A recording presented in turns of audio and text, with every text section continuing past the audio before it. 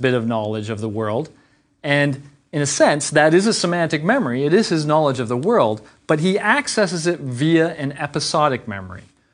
Most of our semantic memories do not come to us in this manner, but some might, especially if the context in which we learned it was unique. I certainly have never heard that acronym before. It sounds very vegetarian to me. Okay, well, this all ties into our previous discussion of rote memorization. Yes, cases of rote memorization do often occur in some specific context, typically a classroom. But again, they involve a simple repetition of some fact. The fact is not tied into any sort of rich context. It is just presented as a fact, then represented in that same dry manner over and over. When we learn information in this manner, it can go directly into our semantic memory. We learn the fact, but the context in which we learned it might not come to mind when we retrieve it. When most of us complain that our memories are poor, we are most often referring to our declarative memories, semantic and episodic memory. In previous lectures, I suggested that by practicing strong encoding strategies, especially those that use organization, association, and dual coding, you can improve your declarative memory. Of course, that all makes sense at an intuitive level, but let's take a moment to think about how that might actually happen. One notion that is a truly fascinating idea is an idea related to something called neural plasticity. The basic idea here is that our brains, even fully developed adult brains, still alter their structure as a function of experience. One mechanism for doing this was originally hypothesized in 1948 by Donald Hebb. Hebb suggested that learning experiences could lead to enhanced connectivity between different brain areas. For example, let's return to our cabbies from London. They have to first learn all the streets of London. They then have to learn all the points of interest that lie on those streets. One can imagine the streets as represented in certain brain regions and these points of interest represented in other brain regions. When one kind of has to put these two things together, one has to co-activate both of these areas of the brain. And perhaps when these brain areas are coactive, connections are formed. That was the notion that Hebb originally suggested, but he couldn't provide any evidence that this was the case. However, in 1973, not long ago, Tim Bliss and Turji Lomo described a phenomenon that they observed in a rabbit hippocampus, a phenomenon that they termed long-term potentiation. Specifically, here's what they did. They would first stimulate two different locations in the hippocampus at the same time across a number of trials. Now, as they did this, occasionally they would stimulate just one, and they would record the amount of stimulation that passed to the other electrode. So this was the bigger picture. They would stimulate both, and then every now and then stimulate just one and measure. And then both, and then just one and measure. And so this would allow them to look at how the transfer of activation may have changed as a function of co-activation over time. And what they observed was that the transfer actually became stronger. So the more often two brain regions were coactive, the stronger the link between them became, either because of an increased number of connections between these regions or because an actual strengthening of the connections. So the process that they observed fit exactly with Hebb's proposal, and long-term potentiation is now viewed as the primary neural basis of learning. So when you are forming associations, you are literally strengthening the connections between brain regions. Of course, I just assumed that what is true of the rabbit brain is also true of the human brain. Is that assumption justified? Well, thanks to some imaging techniques that I will describe shortly, researchers were able to examine the hippocampi of a number of our London cab drivers. Remember, those who want to be taxi drivers typically spend 2 or more years learning all the routes and the locations on those routes that a customer may wish to go to. They do this learning through books and also from getting out in the streets on these little scooters And that's to attach their kind of book knowledge to direct experience. Well, guess what? Those who pass the London taxi driver test and have been driving for a while tend to have larger than average hippocampi. What's more, the longer a driver has been driving, the bigger their hippocampus is. This implies something truly fascinating. By working hard to encode information, you are actually strengthening, and in more unusual cases, perhaps even enlarging that part of your brain that performs this function, making it generally more effective. In some ways, then, your brain is not that different from the rest of your body.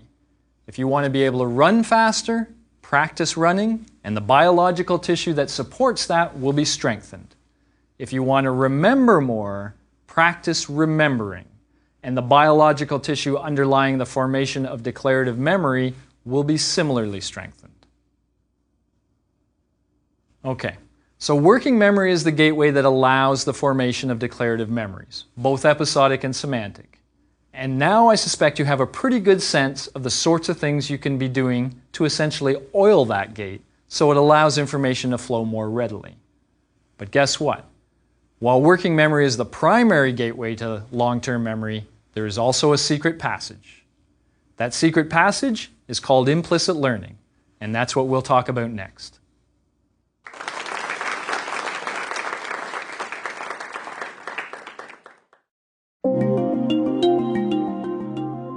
Lecture 8, The Secret Passage, Implicit Memory.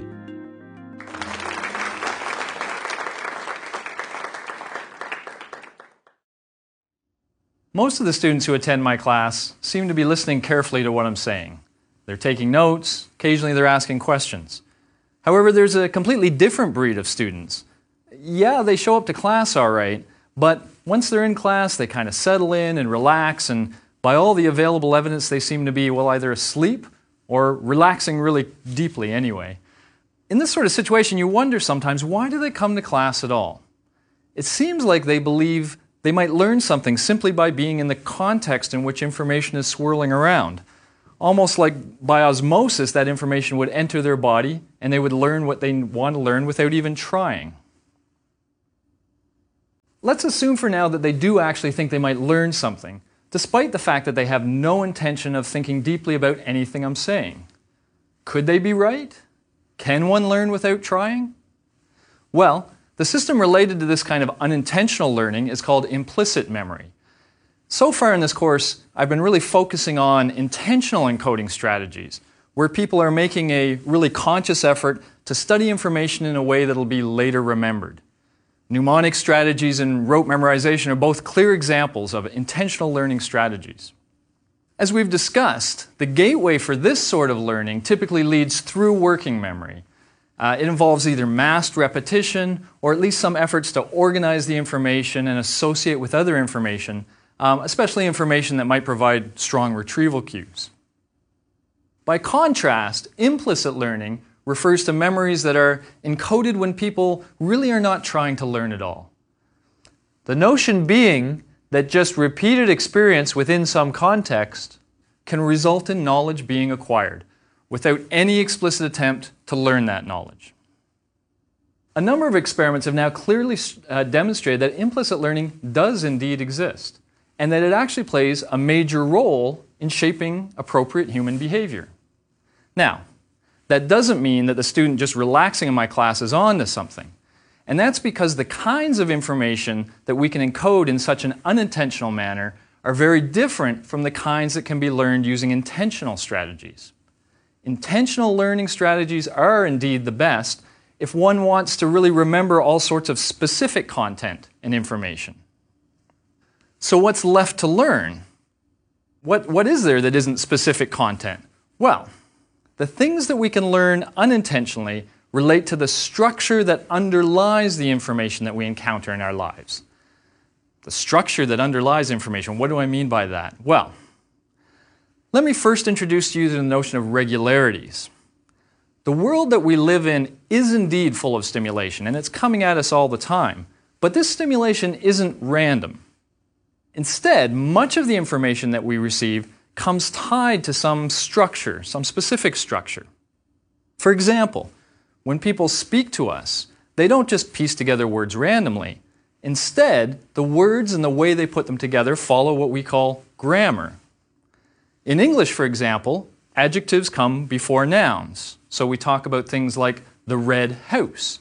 We don't hear people saying things like the house red. Although, in other languages, of course, the grammars are different. In French, it would be la maison rouge. But within any given language, the rules of grammar, the rules that govern how we put words together, are fixed. And that represents the structure of language. Okay, so the rules of grammar represent the underlying structure, and that structure governs the role of each word in a sentence and how those words interact. And we all learn this structure years before we ever set foot in the grammar class, and that's sort of the critical point here. So sure, there are times when teachers did try to explicitly teach us the rules of grammar. But the truth is, most of us had already learned at least the basics of English grammar long before entering a class. Perhaps we couldn't explain these rules, but we could use them. We knew how to put together sentences in meaningful ways, ways that the people around us could understand. We certainly did not run around talking about the house red until we were corrected by a teacher. Now, as we'll see, that last point, the notion that we've learned the rules without really knowing the rules, that's critical. Unintentional learning typically results in an unconscious sort of knowledge.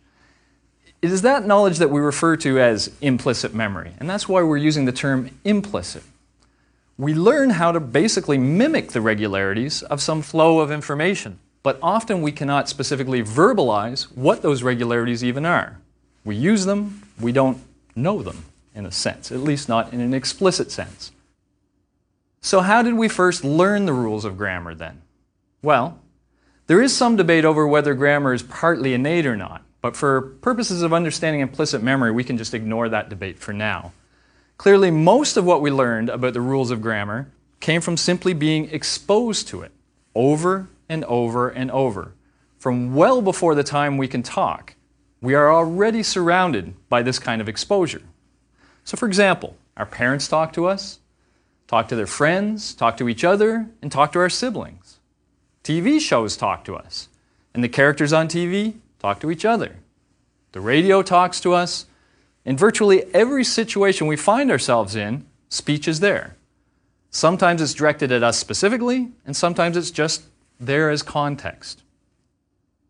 Of course, we learn speech not just by hearing it, but also by talking ourselves and getting feedback. And that does require tiny bursts of conscious effort. And when we're children, we receive lots of subtle or less subtle corrections. Things like, no, Steve, it's not weird foots, it's weird feet. And the bird flew, it didn't flied. You remember things like that. If we said things properly, well then we were greeted by smiles and hugs or maybe even just an appropriate response. May I have a cookie? Yes, you may. That's a really nice reward for putting together those words well. So between this experience of hearing others using grammar and the corrections we received ourselves as we began using it, we just learned it. We learned the regularities that were used by others without really putting any conscious effort into thinking about those regularities. In fact, the most likely place where we do need that occasional burst of conscious effort was when there was a non-regularity. Let's think about those examples I just mentioned again. No, Steve, it is not weird foots, it's weird feet. Well, saying weird foots is actually the regularity of adding an S to make something a plural. And similarly, the bird flew, it didn't flied. Well, ED is often how we do a past tense. And so we were, in fact, using the regularity. We only had to be corrected because in those cases, the proper grammar is actually an exception to the regularity. By the way, this is also why immersion is often viewed as critical to developing a fluency in some language other than your mother tongue. Yes, you can pick up all the semantic knowledge relevant to that new language via intentional learning. But if you really want to become fluent, you need to put yourself among native speakers, and preferably ones that are incapable of speaking your mother tongue.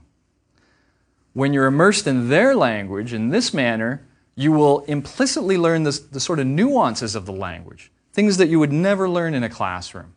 These sorts of nuances would allow you to speak without an accent, as I mentioned in a previous lecture, but you might also learn things like the manner in which the native speakers combine words, well, with hand movements, a combination that often changes across languages.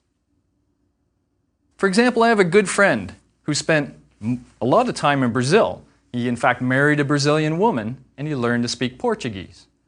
When he communicates in English, he kind of speaks like this. He comes across in a very sort of low-key way, very understated sort of guy. And so that's the guy I came to know. And it would then amaze me when his Portuguese friends, his Brazilian friends, would come over and speak Portuguese to him. It was as if his energy suddenly got boosted 3 times, and his talking became very animated and very exaggerated. He became passionate, and his hands just came right to life. He didn't learn that from a book. He learned it by immersing himself in the culture and absorbing the structure, both the verbal and the nonverbal structure, which comes together to define the way Brazilians communicate. How does one study the processes of memory, and implicit memory specifically, scientifically? Well, it might be nice to do studies where you just track learners of some new language from the very beginning to the point where they're fluent.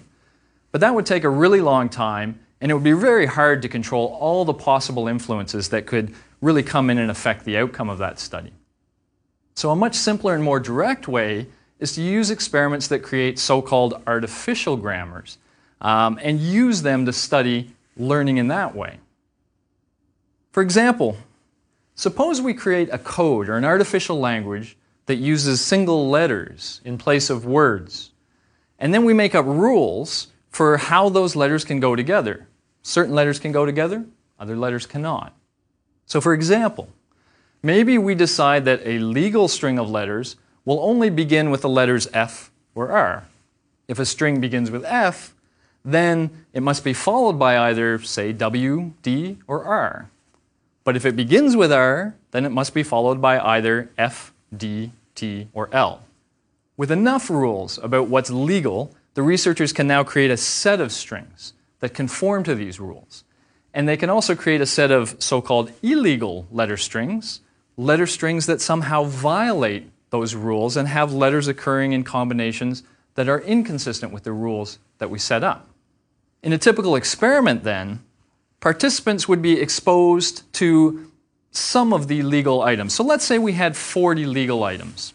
We maybe show participants 20 of these items over and over and over again. Okay, so they've seen all these items and they've seen them repeatedly.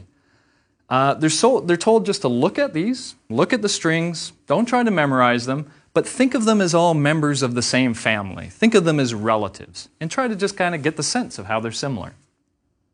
Then, in a second phase, we present another 20 legal strings, so not the same ones, but ones that were created by the same rules. So these new 20 legal strings presented along with 20 illegal strings. We mix them all up, randomize them, present them one at a time to people, and we say, your task is just to say whether you think the one you're seeing is a relative to those ones you saw earlier.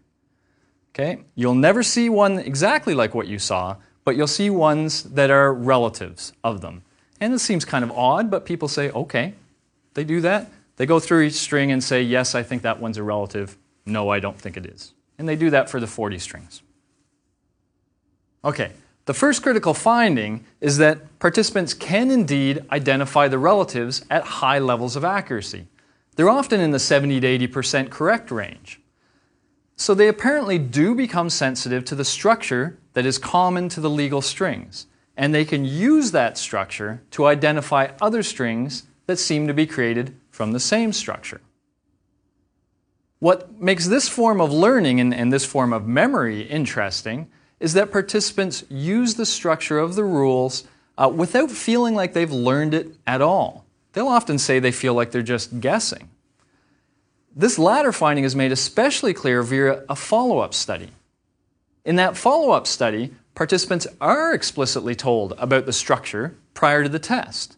That is, the rules that were used to generate the legal strings are explained to them, and they are told that they can use this new information now to distinguish relatives from non-relatives. They are then given the same test as before, but this time they do reliably worse. It is as if the conscious knowledge of that underlying structure made it harder for them to just rely on their implicit memory. So implicit memory then is the secret passage to long-term memory. Working memory is the main gateway, and when information goes through that gateway, then that specific information can be retrieved later, either with or without the contextual details that were associated with the encoding episode. But when information enters long-term memory through this secret passage, through implicit learning, then something about the structure underlying the information is learned, but there is no explicit mastery of the information itself. This sort of implicit learning, in fact, is very common in our everyday lives. Music is an area where implicit memory seems to play an enormous role, even in our ability to recognize musical genres as distinct. Musical genres are often defined by the sets of rules that have been used to create those genres. And even though we may not know those rules explicitly, we can still identify different genres from the structure of the music we hear. So for example, you've probably heard guitar solos, and some that occur, say, in blues music, and some that occur in other music, let's say country. You may have no idea that there really is a structure that underlies how those different genres of music are put together. For example, blues music tends to use notes that come from something called a pentatonic minor scale, and that gives them sort of a sad, bluesy feel. Country solos tend to use notes that come from a major scale, often the pentatonic major, for example, and they tend to have a more bright or happy sound to them. So what I want to do for you now is kind of give you the sense that you, in fact, know about these scales, even though you probably don't know explicitly. Right? So we're going to do that through a demonstration. I'm going to play for you two solos. One that's going to have a bit of a country vibe, and one that's going to have a bit of a blues vibe. And I'm betting you can kind of tell the difference. Okay? Here's the first one.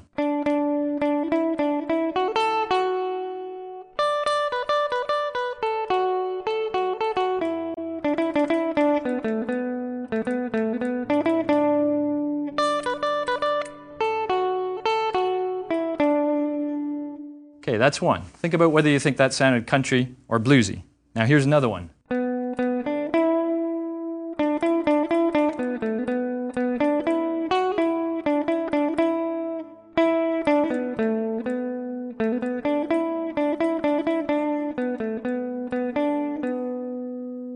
Okay, you've never heard either of those solos before.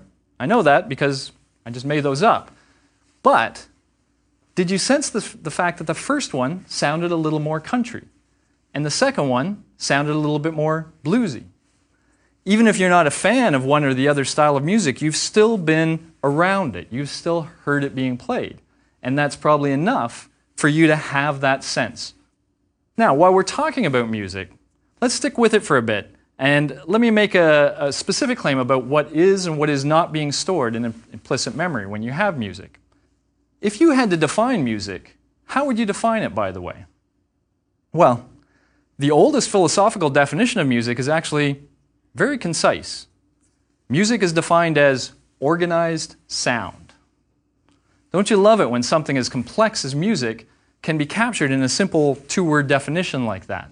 Organized sound. Well, that's it. That's music. But really, this is exactly what music is. It's a combination of rhythms, melodies, and lyrics that often repeat in some structured way. It's organized. You may think you don't know some of these structures. You'd be amazed at how many of them you do. Let me just give you another little taste. Here's a structure that's in all sorts of blues music especially. In fact, it's called the 12-bar blues. It goes a little bit like this.